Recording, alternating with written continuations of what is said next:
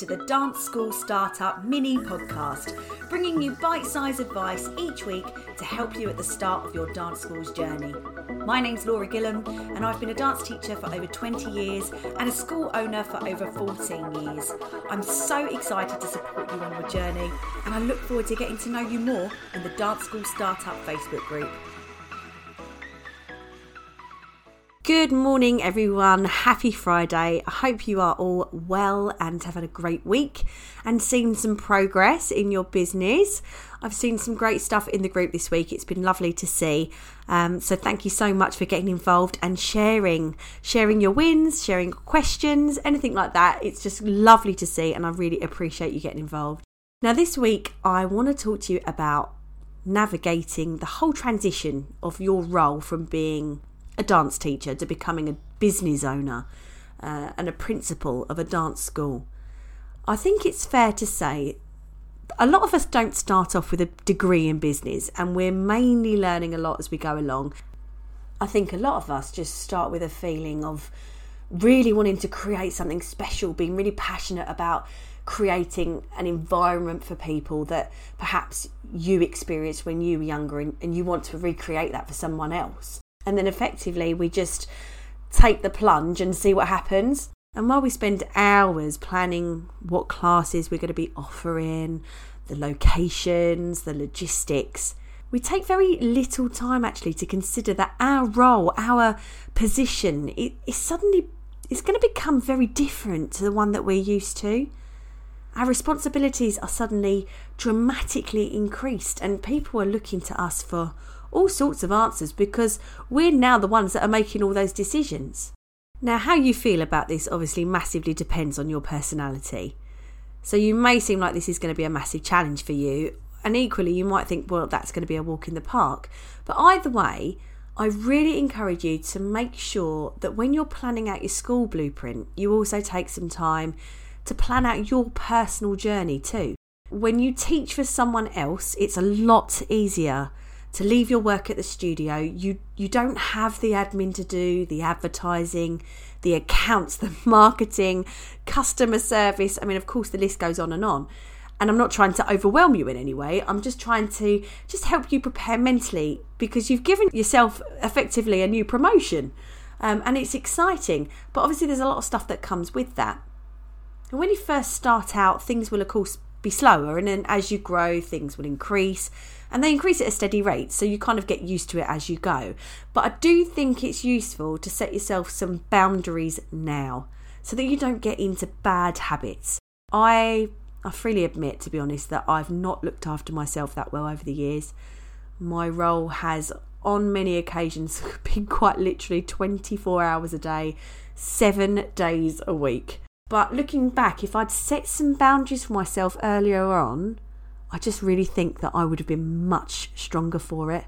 Consider things like working hours you're prepared to commit to. Just make it very clear to your clients what they are and how you are happy to be contacted or which ways you would prefer to communicate. Parents have a habit of forgetting that you're a real person sometimes.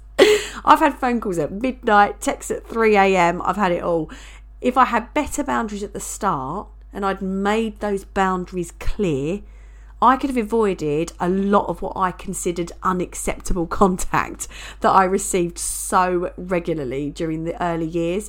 And if it happens too regularly, in my personal experience and talking to friends of mine or people that I've mentored in the same situation, you just find yourself getting angry and negative with people. And of course, that's just damaging. It's damaging for you and it's damaging for your business. And of course, now that you're in control, you are able to make these decisions early on in the game, so make them and stick to them. And of course, sometimes things do come up and you're not going to be able to stick to them 24/7. But if you've got a rough guideline, you won't go over them and you actually make sure you've got a much better work-life balance. And so will everyone else. Everyone will adhere to your rules if you make them. But if you don't make them, it's going to be a free-for-all and I think you'll regret it because I certainly have. So that's just something that I wanted to throw out there because it's definitely something worth considering. And another thing that's worth considering is where you work on your business. If you've got a laptop, it is so tempting to just have it on anywhere in your house. So while you should be relaxing or cleaning the house or with your children or walking the dog, it's just so tempting to just answer that email or just quickly send that invoice. I really recommend that if you don't have an actual office space, maybe try and find a set place in your home that you can work. A place that every time you need to work, you go to, and then when it's time to stop, you step away from. Because with modern technology, it's so hard, we know, to get away from anything nowadays. So consider turning off your notifications and have set times that you check emails, check Messenger, anything like that. You're not going to lose a client if you don't reply within 6 minutes. I have got stuck in the rat race of constantly checking all platforms that parents or students can contact me on. It is so stressful and so unnecessary. Twice a day is enough. And I know that deep down, and it's something that I myself need to stick to. I've been in a cycle of just checking every hour. It's so draining and it's so unhealthy. So again, try to put some boundaries in place now so that you don't fall into that trap. My next tip is something I've yet to do in 14 years, but I still promise myself I will. Have a separate phone or phone line for the business. One that's office hours only.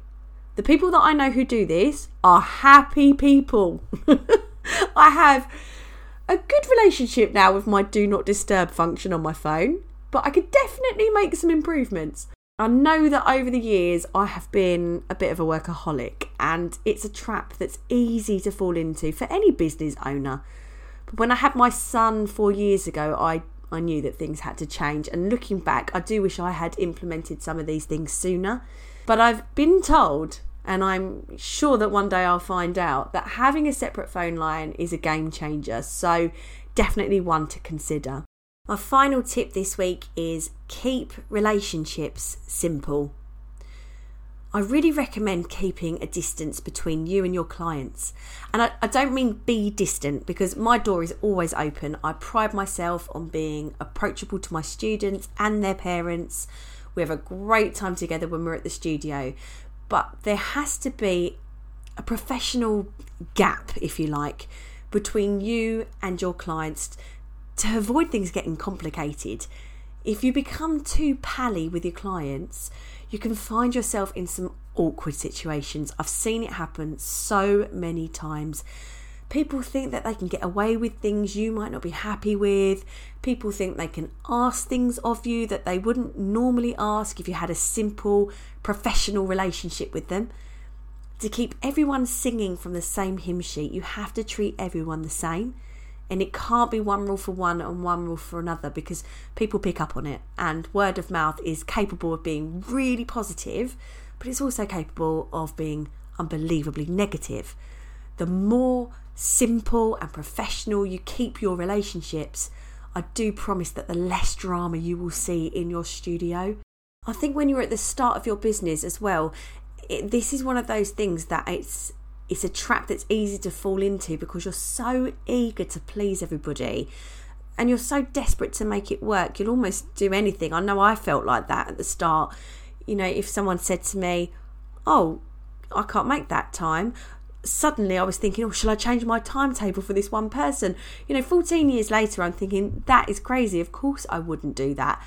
But when you're in that moment at the beginning, you're so keen to please that you will make these silly mistakes sometimes. And I think one of the big mistakes is, or what I see a lot, is that people become too pally with the clients, and then the relationship shifts and it's very difficult to bring that back.